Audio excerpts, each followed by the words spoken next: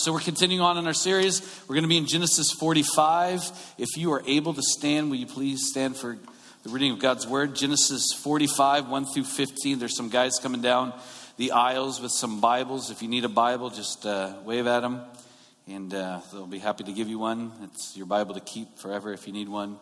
We're going to be in Genesis 45, verse 1 through 15. And it reads, Joseph could stand it no longer. There were many people in the room, and he said to his attendants, "Out, all of you." So he was alone with his brothers when he told them who he was. Then he broke down and wept. He wept so loudly the Egyptians could hear him, and the word of it quickly carried to Pharaoh's palace.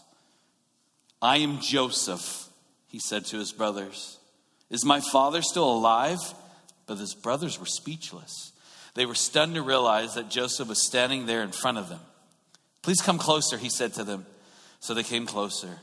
And he said again, "I am Joseph, your brother, whom you sold into slavery in Egypt. But don't be upset and don't be angry with yourselves for selling me to this place. It was God who sent me here ahead of you to preserve your lives. This famine that has ravaged the land for 2 years will last 5 more years, and there will be neither plowing nor harvesting. God has sent me ahead of you to keep you and your families alive and to preserve many saviors. So it was God who sent me here, not you. And he is the one who made me an advisor to Pharaoh, the manager of the entire palace and the governor of all Egypt. Now hurry back to my father and tell him, this is what your son Joseph says. God has made me master over all the land of Egypt. So come down to me immediately. You can live in the region of Goshen, where you can be near me, and all of your children and grandchildren, your flocks, your herds, and everything you own. I will take care of you there. For there are still 5 years of famine ahead of us. Otherwise, you and your household and all your animals will starve." Then Joseph added, "Look, you can see for yourself, and so can my brother Benjamin, that I am really Joseph. Go tell my father of my honored position here in Egypt. Describe for him everything you have seen, and then bring my father here quickly." Weeping with joy, he embraced Benjamin, and Benjamin did the same. Then Joseph kissed each of his brothers and wept over them. And after that, they began to talk freely with him. Let's pray. God, we come before you. We're so thankful for your forgiveness through the display of forgiveness, of grace and mercy that we just read, Lord, through the story of Joseph. What a wonderful series it's been because of your word that we see in the Old Testament, you, Lord. We see in the New Testament you. We see in our lives you. Lord, I just pray now that as we talk about forgiveness, we see the display of forgiveness, that you prepare our hearts to forgive those that we haven't forgiven, or to ask for forgiveness to those that we need to ask for forgiveness, Lord.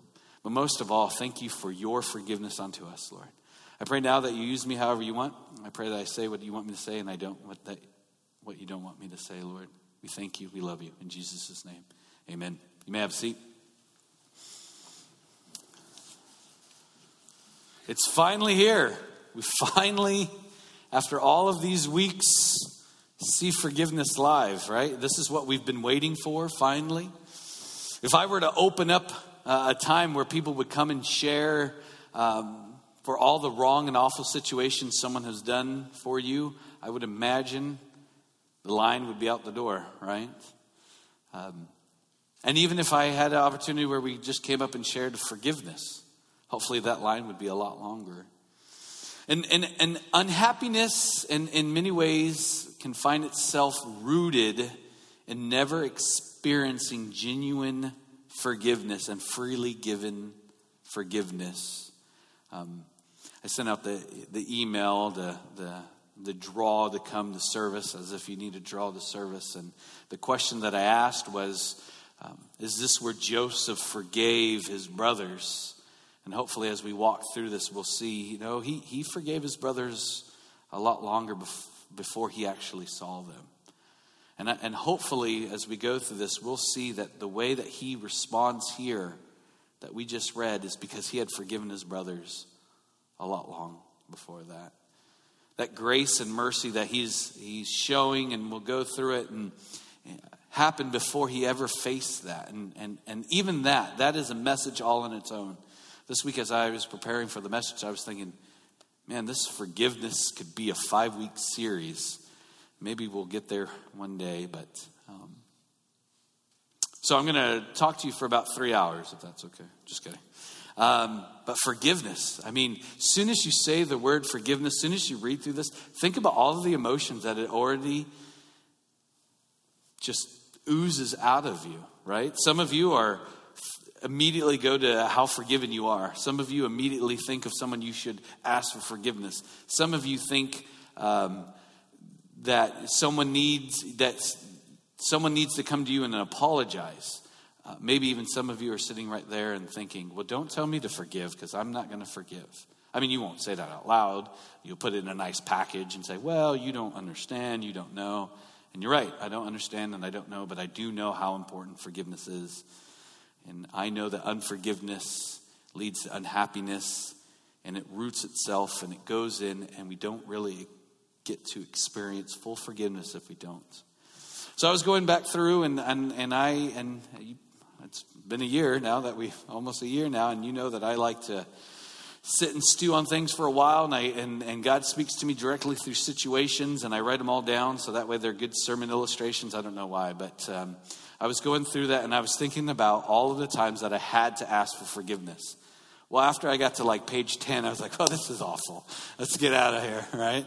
And then I was thinking about all the times that someone forgave me or I forgave someone, and that list was going. And then I was really spending a lot of time thinking about when was a moment in my life where I experienced grace like I had never experienced before, forgiveness before. And, I was going through different times, and it may be hard to imagine, but people have had to forgive me a lot in my life.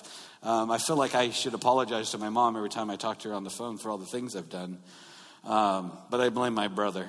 But one of the things, I think the first time that I experienced forgiveness without asking for forgiveness, with it given freely, was not at a church, not at school, not at this great Bible study.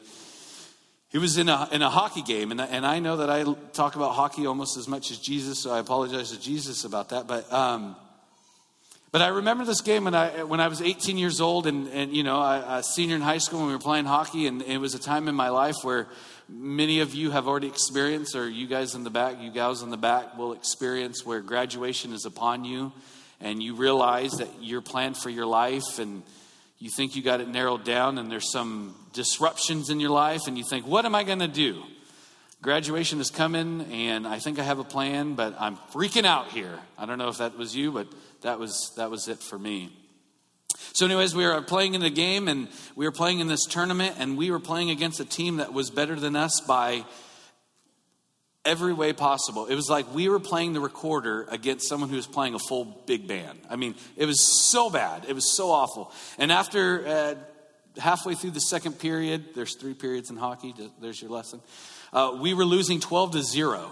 And that's bad. I don't know if that's awful. That's not a good thing. And I'm play goalie, so, I'm feeling great. And it was so much fun. Humility? No. It was awful. They had more goals than we actually touched the puck. Like, I can't express. And they were a lot younger than us because we were, 17, 18, and they were 14, 15, 16-year-olds. And they owned us. And they were so cocky. So that just, if I had the ability to break a stick and pay for it, I would have. But I didn't because I was poor. So I just yelled. Anyway, so they scored their 13th goal, and I yelled at the referee. And I'm not a cusser or cursor, but I say really mean things. So, and I won't share with you everything I say because I want you to still like me. But I told him how awful his eyesight was and how his family doesn't like him. Okay? Yeah. And he told me, watch it, Jackson, or I'll kick you out. And I was like, that's an idea. That wouldn't be so bad because, they're about to score another 20 and, So I yelled at him some more, and then he just skated by and he said, just watch your mouth. The horn went off and we went back to the bench. And then I was feeling really bad because it's not his fault that we are awful and these kids are good. And then I skated over to him, which you're not supposed to do, but I skated over, asked my coach, can I skate over? And he said, why, are you trying to get kicked out? Well, not anymore, So I skated over to the ref and I said, hey, I just wanted to apologize. He said, I forgave you the moment it came out of your mouth. what? No, that's fine. You're fine. I know that you guys are awful, but I forgave you soon. I knew you didn't mean it. And even if you did, I forgave you soon. And I cried because I'm a crier. And crying in hockey, you can't cry in baseball, but you can in hockey apparently. But I cried because I didn't even get to ask him for forgiveness. And then I got ticked off at him because I was like, you didn't even let me talk. Like, you just forgave me. Later on, I realized something about that moment. I was upset and ticked off at him, not because I didn't get to apologize. It's because he showed me God's grace, God's love, God's forgiveness. And that would mean I would have to too. That would mean I would have to start forgiving people before they even ask. Before the words, even when the words come out or their actions come out, I would have to forgive. And it's been a journey to forgive like that. And all those mean things that I said about he wasn't a good ref and his family hates him and all these other things that I said bad about him. Well, he's a professional referee now, traveling the world doing international stuff. So he's pretty good. But that forgiveness that he showed me well before I realized that he forgave me, well before I even asked, and while I was still sinning against him, he forgave me. And that is forgiveness. That is God's grace.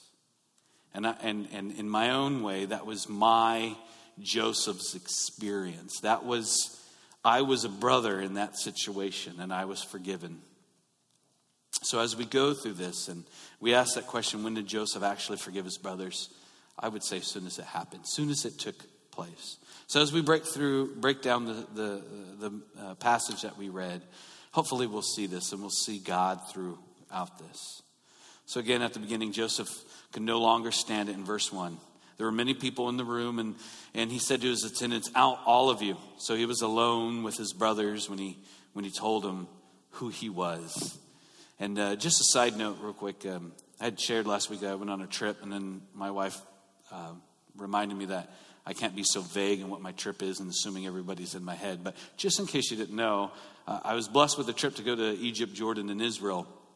And there are so many great things, and I don't know how to convey it, and hopefully the Lord will reveal how we can share it and experience that all together. But one of the most amazing things that I saw when I was in Egypt is I saw hieroglyphics of Joseph and his 11 brothers coming to him. And there it was, the story was alive. Although the Egyptians had it a little bit different, how they were kind of the hero in all of it, it didn't matter. There was Joseph, and there was the 11 brothers, and there was the act of forgiveness. And then the hieroglyphics would stay and state that this portion, it was almost like reading scripture, that Joseph kicked out the attendants. And there it was. I can't read hieroglyphics, but I could tell the pictures, and our guide was telling us. And the word "out, all of you" was there. It was amazing.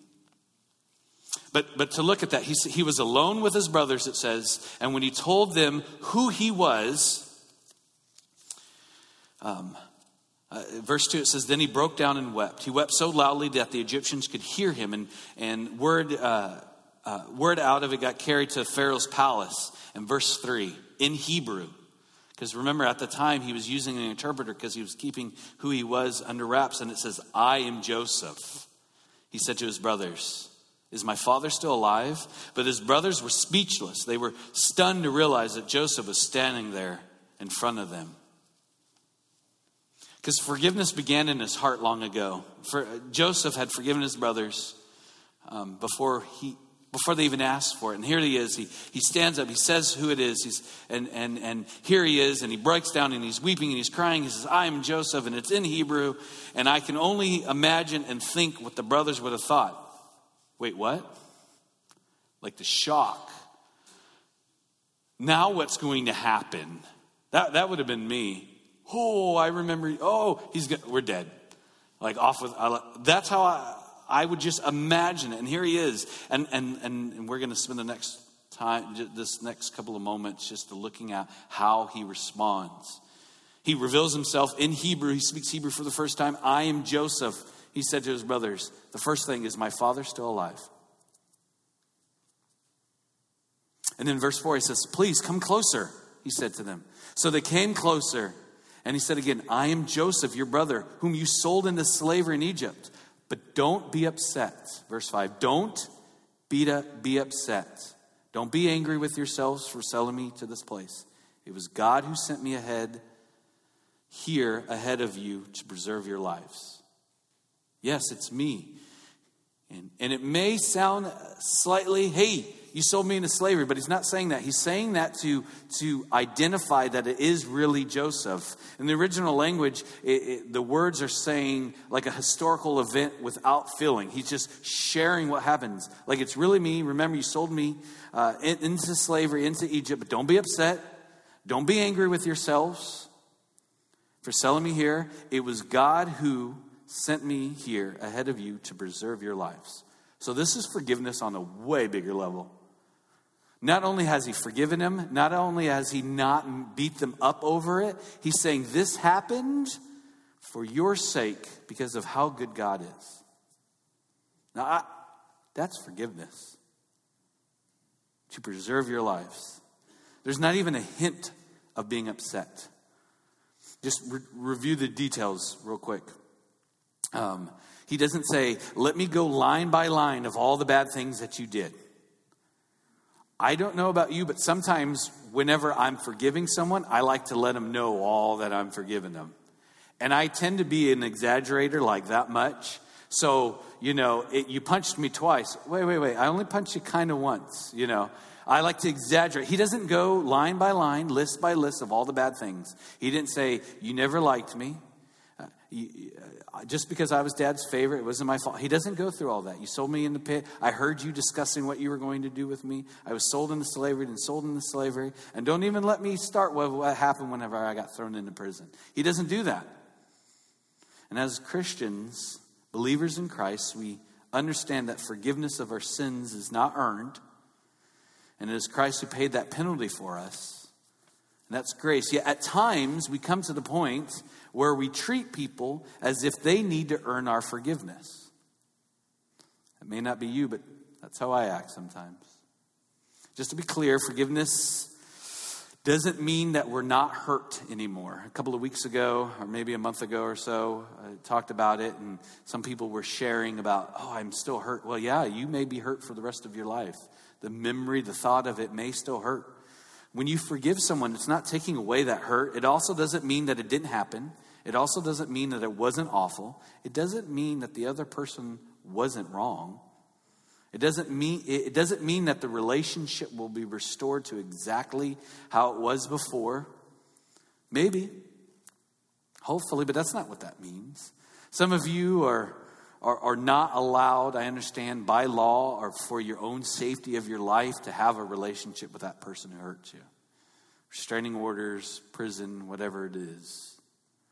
But that's not what forgiveness is all about.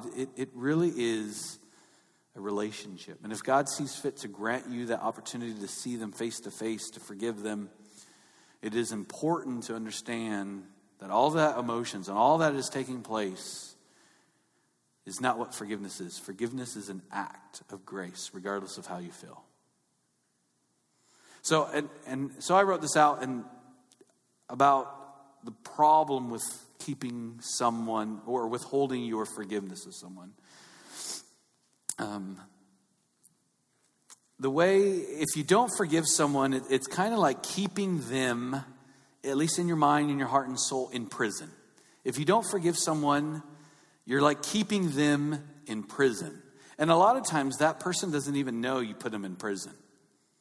I know that's been my experience whenever I get around and I have the conversation with someone. They're like, you mean you've been upset that long?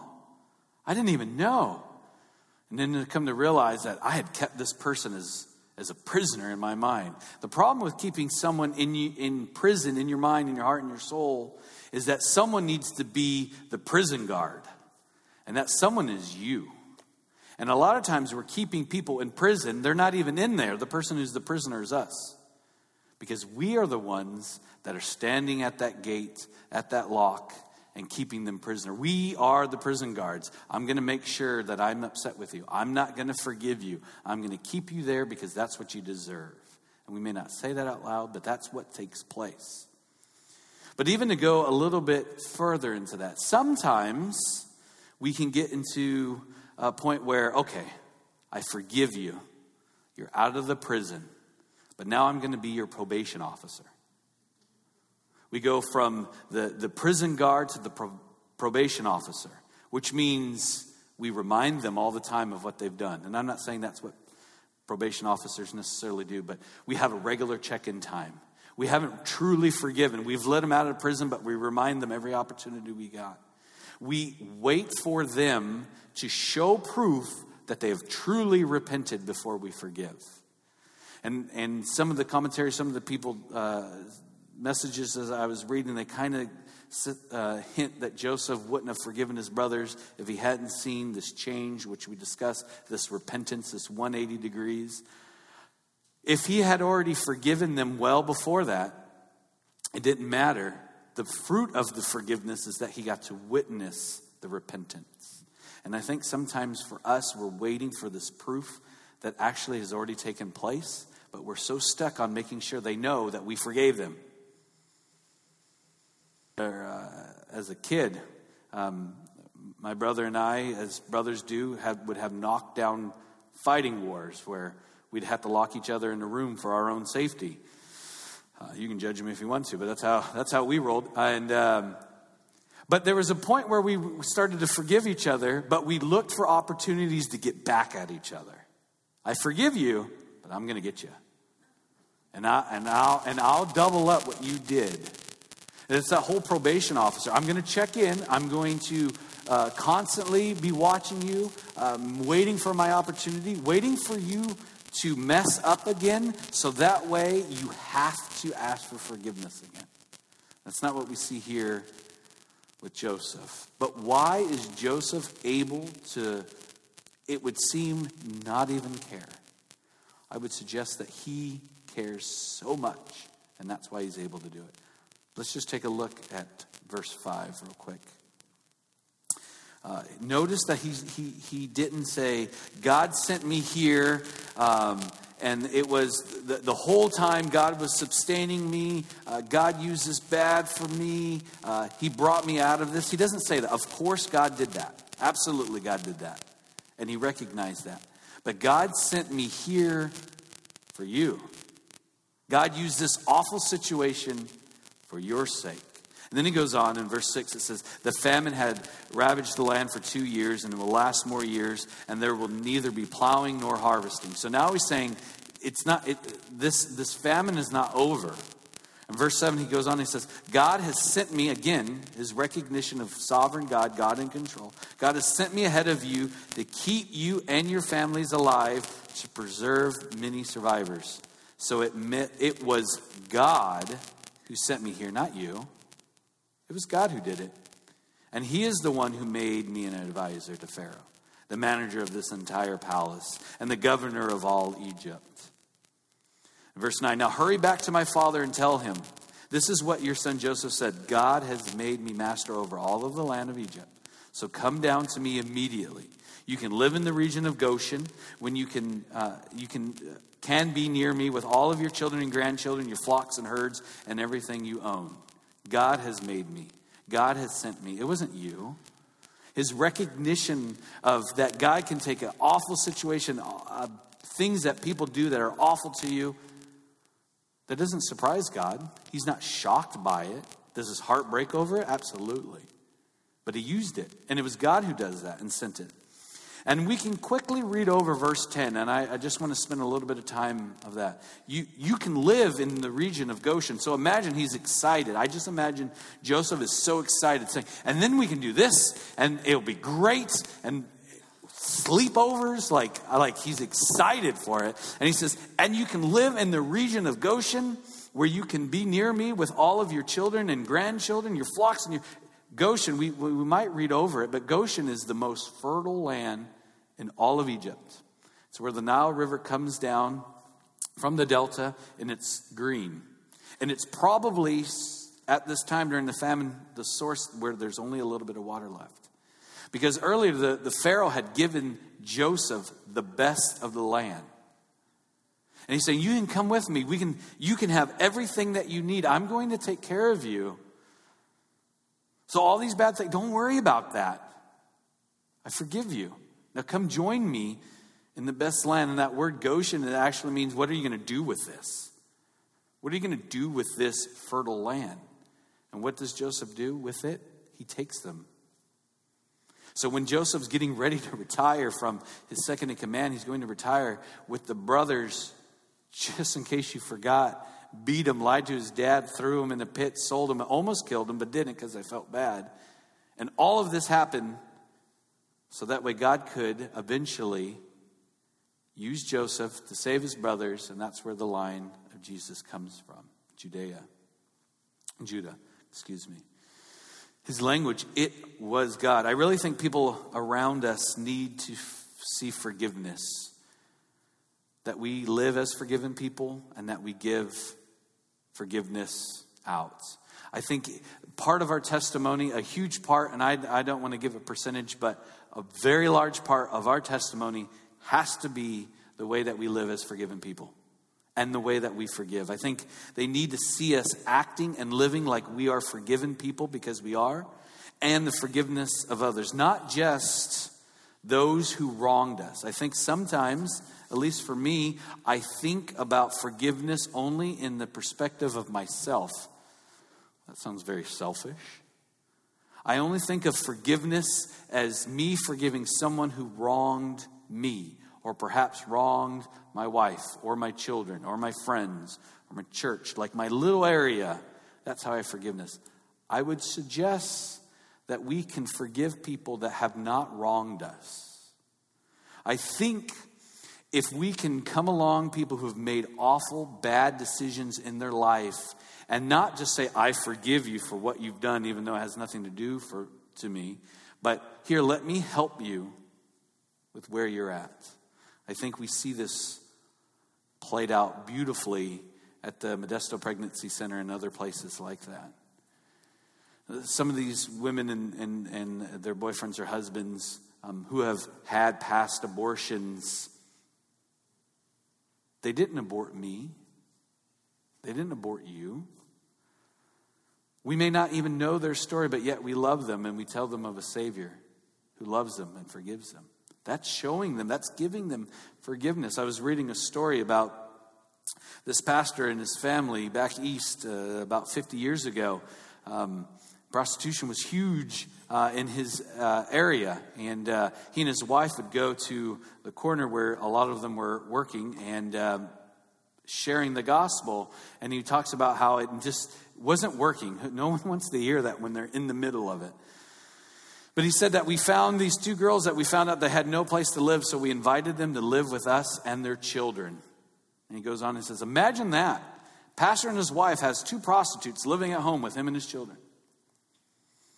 He said, we showed them forgiveness, and they hadn't even sinned against us. They've eventually turned their lives around, went to school, got education, on and on and on. So we can forgive people who haven't even wronged us. That's what people need to see. They need to see us as forgiven people. Let me help you despite your bad mistakes. Show forgiveness to people who's not wronged us at all. And I know there might be some of you in here who are very black and white. You like your numbers lined up. You probably eat your M&Ms by colors and rows and all that kind of stuff. I'm not picking on you. A little bit, maybe I am. But you would say we need to be good stewards of our money, of our time, which I completely agree with. But it's interesting that God's resources that he has blessed us with, I don't think being good stewards means we withdraw our forgiveness to other people. I mean, if I look back over my life, I could do the same thing. There have been people who forgave me, who helped me, who did so much for me. I would be considered a bad investment. I really would. If I look back at all of the sports I played for free because I was poor, all of the people who bought me lunch because I grew up and not had a father, I couldn't pay them back. All that investment, I would be in bad investment. I really would. I would not. If you were teaching Good Steward 101, you would say avoid Jackson here. Right? The resources. But what it is is we are assuming that forgiveness is limited if we think we have to be good stewards of our forgiveness. It's unlimited through Christ. Being a person who comes along someone and says, how can I help you? How can I show you that God forgave you? That's what we can. And in verse 11 it goes on, it says, Joseph here, I will take care of you there in Goshen. For there are 5 years of famine ahead of you. Otherwise, you and your household and all of your animals will starve. He says this in such a way because, sometimes there are those people who says, I don't want your charity. I don't want your help. I don't need your forgiveness. On and on and on. Think about it. He's saying, he's pleading to them because he still knows his brothers. It's been 20-something years. He still knows his brothers. And I'm assuming half of them are like, nah, I'm good. I'm feeling too guilty to accept your forgiveness. So then he adds, otherwise you and your household and all of your animals will starve. Now he's saying, I'm not only offering this to you, but think of the impact that this forgiveness will have on everything. And this is really the aftermath and really telling of what Joseph's dreams were. Just real quick, all the way back in Genesis 37, a couple of months ago when we started out, when he had these dreams. In verse 7 and 9, if you remember the dreams, verse 7 it says, we were out in the field. This is Joseph saying it. He was telling it to his brothers. We were out in the field tying up bundles of grain. Suddenly my bundle stood up and your bundles all gathered around and bowed low before me. Do you remember that story? He told them. And the brothers were upset. Oh, you're going to be the king over us? Oh, you're going to rule us? Well, as a matter of fact, I am. But that's not what that means. What he's saying is there's going to be such a famine that you're not going to have anything, that you're going to come bow down to me, not because you're my servants, it's because I'm going to show you forgiveness. Again, he says it in verse 9. He says, the sun, the moon, and the 11 stars bow down low before me. That's when his father's like, you think we're all going to bow down before you? No, it means this dream that he had, this interpretation, isn't something of a master over his slaves. He's a provider of forgiveness and nourishment. In the wilderness that Joseph experienced, in the wilderness of the pit, in the wilderness of jail, in the wilderness of being sold into slavery, in the wilderness in our own life, when we go through a season of wilderness that seems hard, it's not so that way once we get out of the wilderness, we understand if we've been Christian for like a half a day, we kind of start to grasp this idea that God uses the wilderness, these hard times, to shape us, to mold us, to prepare for us. But not so that way when we get to the land of the promised land, like Moses and the Israelites were promised, so we can rest there. It's so we can get to work there. It's so that way we can start to serve there. So God took Joseph through this wilderness, this awful time. So not when he gets to this high position where he could say, I'm doing pretty good. It's an opportunity for him to get to work. So once we all come out of a wilderness, and some of you are probably in a wilderness right now, it's not so that way one time when we finally get out of the wilderness, we could breathe. It's so that way our lenses are corrected so we could see how God can use that. We actually don't rest until we get to heaven. But that's for another message for another time. But the repentance of the brothers, I don't think Joseph would have seen that again if he hadn't already forgiven them before. So verse 12, it says, then Joseph added, look, you can see for yourself, so can my brother Benjamin, that I'm really Joseph. Go tell my father of my honored position here in Egypt. Describe for him everything you've seen, and then bring my father here quickly. There's a lot of debate whether he showed if he was circumcised or not. I don't know. I believe old Egyptian time they were doing circumcision. I don't think that really matters. You can get in the weeds of that. I think he simply brought him in. They saw him face to face in the eyes and saw truly it was their brother. Then verse 14, weeping with joy, he embraced Benjamin, and Benjamin did the same. Then Joseph kissed each brothers and wept over them. And after that, they began talking freely. I wonder what they would have said. I wonder how long this process of this conversation would have went on. We tend to be a type of people, just get to the point. Give me a list. Give me the Cliff Notes if possible. As a matter of fact, if you have any shortcuts, that'd be great too. That's why it was I even struggled the last several weeks or so, well, come on, Joseph, hurry up and reveal yourself. And then I only had myself to blame because I'm the one who chopped up this Bible in this way. I made David and Chris do all the hard work, and then I get all the easy one to talk about this. But that's how we want. We want the immediate gratifications. People generally ask me after a message or a study of forgiveness, something to the effect of, so do you think I should forgive this person because here's a list of what they did? Or they say, you don't understand, I have forgiven them several times, but how many times do I need to forgive them? And we see this in Peter, don't we, in the Gospel of Matthew? Remember, Peter sure likes to toot his own horn. I really like Peter. He's like, oh, I get it. Let me say something really smart so I sound good. And he's totally wrong. And then Jesus has to say, oh, poor Peter, you're like an idiot. I mean, like, Jesus doesn't say that, but it's a good thing I'm not Jesus, that's for sure. But Peter, he's like, oh, I get it. Because in Matthew 18, Jesus is talking about forgiveness and he's doing it. And then Peter's feeling pretty proud of himself. Verse 21, it says, then Peter came to Jesus and asked, Lord, how many times shall I forgive my brother or sister who sins against me? Up to 7 times? Because 7 in that time was like a good number. He's like, I got this. And then Jesus answered, I tell you, not 7 times, but 77 times. Or some translations, 7 times 10, whatever. So he said, oh, good try, Peter, but up the ante. Because what Peter was trying to do is what we tried to do. Give me a number so I can hit that number, so I can have a little checklist. Okay, I forgave you 7 times. Thank you for your service. You're out. I'm done with you. And Jesus is saying, no, it's not the number of times. It's a matter of the heart. Peter's asking like us, what's my limit? How many times must I ask for forgiveness? And Jesus says, you're missing the whole point. It's a matter of the heart. And I have noticed in my own life that I at times have to forgive people all over again. I don't know if you've ever been there. Someone has wronged me. I forgave them. Then a couple of years, couple of weeks, couple of months later, or whatever it is, I find myself having to forgive them again. And it's truly by God's grace. So just quickly, I grew up without my biological father. He was a bad dude, had separate life, different. His last name was not, his name wasn't even a real name. It was a mess. I'd share it with you sometime. And I forgave him very early on. I remember that. I accepted Christ when I was in 2nd grade, and somewhere up to junior high, I learned to forgive. I thought I learned to forgive. I forgave him because it really didn't have an impact on me. I come to realize more of my mom, and then later through that, I forgave him. And I could talk about it openly and freely. No, I didn't know my biological dad. The only thing I know of him is a picture, but that's who keeps a picture of a stranger, you know, it's like one of those deals.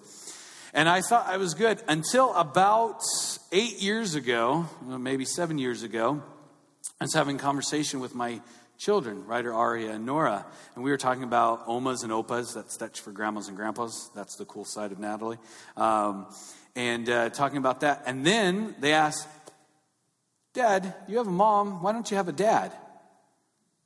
That was the first time in like 30 years I was mad at my biological dad.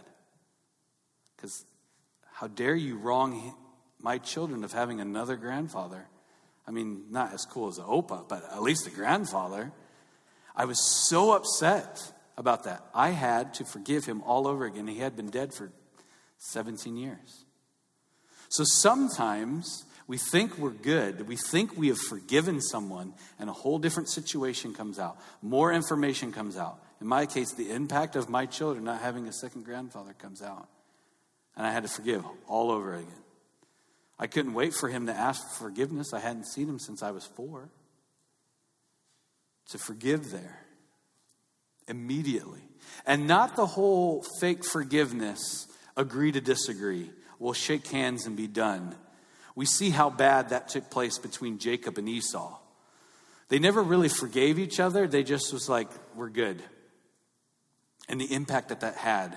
Now here, can you imagine if Joseph just told his brothers, we're good. We're fine. Hope to never see you again. I don't know how God still is God's plan we'd still have a Savior, but it wouldn't have come through the line of Judah, who is the direct line.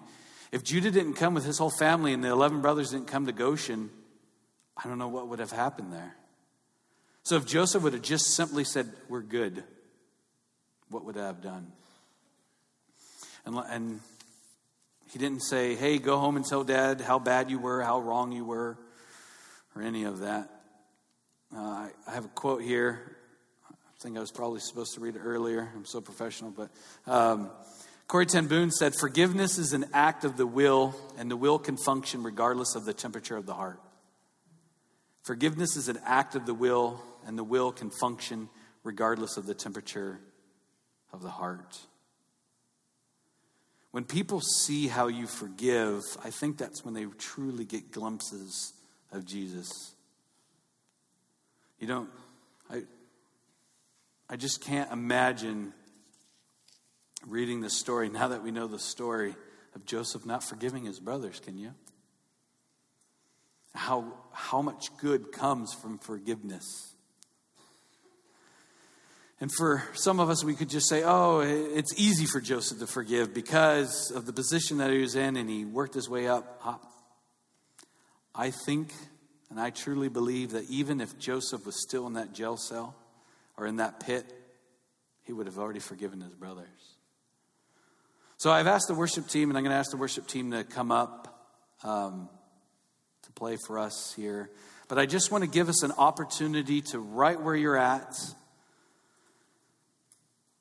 forgive someone. I'm not going to have this big parade of forgiveness. Today, we are having communion. We'll get to that in a moment. But just a couple of points that I put together from people, from commentators, and I just kind of put it together and I titled it, Understanding the Nature of Forgiveness. And if you're a note taker, you can take notes. If not, you just want to listen to it. I just want you to hear this before I ask all of us to consider 1 or 2 or 10 or whatever the number is of people that we need to forgive. So number 1, understanding the nature of forgiveness, number 1, is to recognize that we are all debtors to Christ. You know, whenever we say the prayer, forgive us as we forgive others, sometimes I think if you initially just go through it, we think God's going to forgive us if we forgive others. And truly, no, that's not true. We forgive others because he first forgave us. You forgive us. Our only response, God, is since you forgave us, is to forgive others. The second one, to help us understand the nature of forgiveness, is we cannot pay our own debt. So if we are debtors to Christ, we cannot pay our own debts. That is what Jesus did. In other words, we can't base any of our good deeds that we've done as if we earned it. Because if we start to do that, then we silently give ourselves permission not to forgive. Number 3, Jesus' atoning sacrifice is how our debt has been paid for. He also did so for those who have wronged you and wronged me. He not only had the atoning sacrifice for me, but he did it for those who wronged you. And fourth, of understanding the nature of forgiveness, recognizing who paid our debt gives us freedom to forgive freely.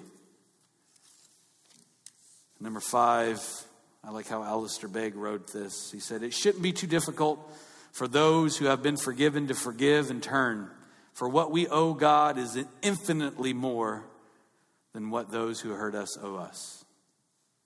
Number 6, unforgiveness is a punishment unto ourselves. So right now, is just if you take a moment, I'm just going to ask you to silently pray by yourself and ask God to reveal to you anyone that you need to forgive. The worship team will play, and then I will come and I'll pray for that. So if you join me, you can close your eyes, whatever you feel comfortable with, and just take a few moments to ask God to reveal to you who you haven't really forgiven. Let's go ahead and do that now. Just consider that.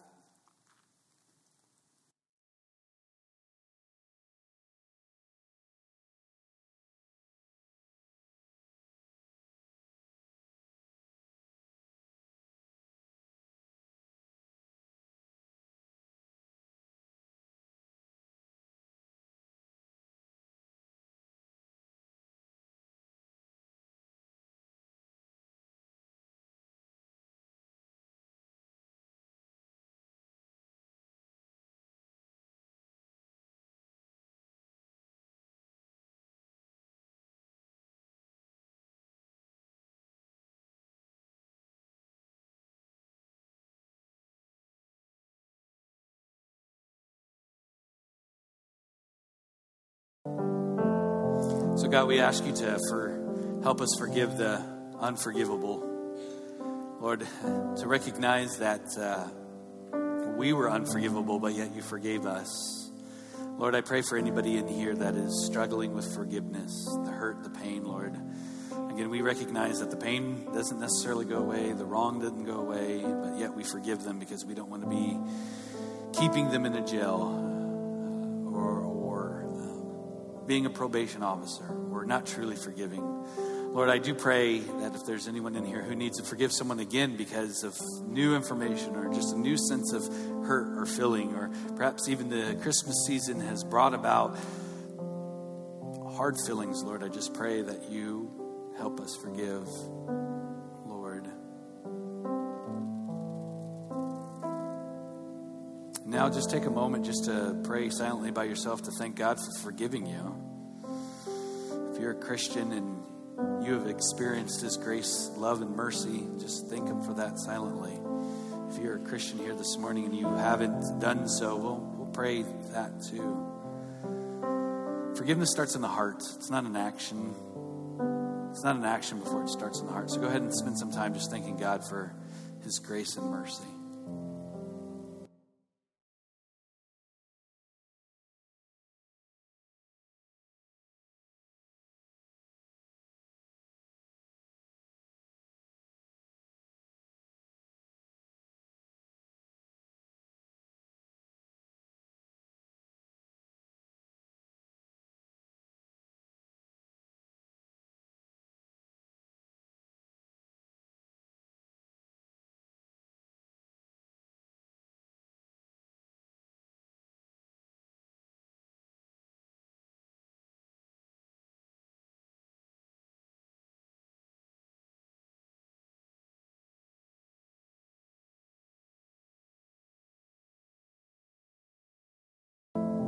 God, you are so good, and you're so graceful, so merciful to forgive us, Lord. And thank you for your Son that died on the cross for our sins, Lord. And what an unbelievable gift, Lord. Thank you so much for not treating us the way that we treat people, with our inability to forgive sometimes, or our delayed forgiveness, Lord. Thank you that you did that without delay, without stumbling, without any consideration of anything else, Lord. Thank you for your forgiveness. Thank you that it's not that we have just simply been forgiven. It's that you bore our sins on that cross so that way we may be free. That atoning moment, at that moment that we accept this precious gift in our hearts, Lord, you forgave us, and we get to spend eternity with you. And Lord, while we are here on this earth, let us be agents of forgiveness. Let us just forgive without considerations, Lord. We know there's a lot of follow-up that needs to take place, accountability and all that, but it starts with forgiveness, and you showed us how to do that. Lord, I pray for anybody in here that doesn't know you as Savior, Lord. I just, as it says in Romans, that we confess in our heart and then confess with our mouths, Lord. We believe in our heart and we confess with our mouths, Lord, that you are Lord, and that's what we want to do, Lord. So if there's anyone in here that hasn't experienced your grace, this forgiveness that we were talking about, this forgiveness that we see that Joseph gave to his brothers who didn't deserve it, and that's the beauty of your forgiveness, Lord. Reminded of the thief on the cross while you were there, and he cried out to you for, don't forget me. And he was in paradise with God. It's that simple, Lord.